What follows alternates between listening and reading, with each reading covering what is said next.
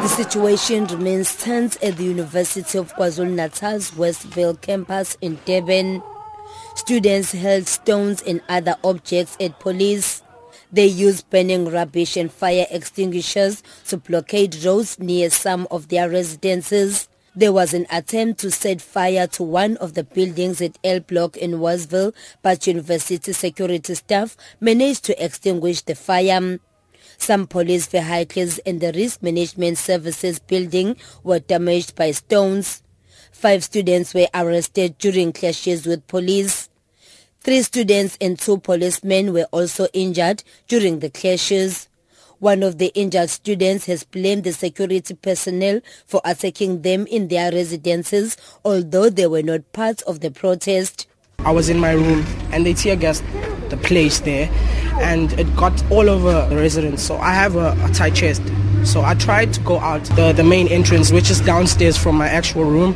And when I got there, the protesters were blocking off the exit. And then the protesters came running because the private security were chasing them with guns. And as I got outside, the private security started hitting me. And even though they saw me sitting on the floor, they shot my ear as well. Meanwhile, student leaders at some of the UKZN campuses have called for the removal of the police and private security company from the campuses. They held a media briefing at the UKZN's Howard College. Progressive Youth Alliance Secretary Sandile Ngcobo says the police deployment is meant to intimidate students. We therefore call for the removal of both MI7 and the South African Police Service within the university premises because they are being used by both the state and the university management to intimidate students on their plight towards free and quality education. UKZN spokesperson Lesiba Seshoka says although the situation is volatile on the Westville campus, classes continued where possible. We have 5 campuses as a university and the other 4 campuses are running very well. So we have got problems today here at Westville, and it's becoming very clear that this group of students that we see running around here do not want to study.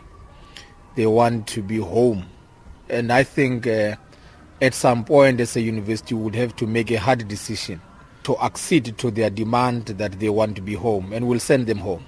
It's just a matter of time that such a decision will be arrived at as a university. Meanwhile, 4 of the 11 students being prosecuted after the Fees Must Fall protest in Pietermaritzburg have been granted 1,000 rand bail each. 7 students will remain behind bars until the end of their trial. The ruling in the Pietermaritzburg Magistrate Court shocked those present in the public gallery, and women broke down and cried.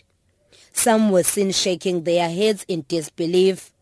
The magistrate said the 7 accused were seen behaving violently.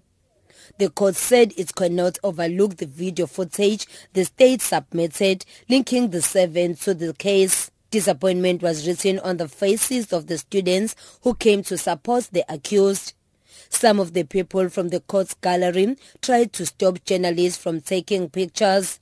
They also threatened to attack the journalist, but police intervened immediately. The case has been adjourned to the 2nd of December. I'm Fanele Mhlongo in Durban.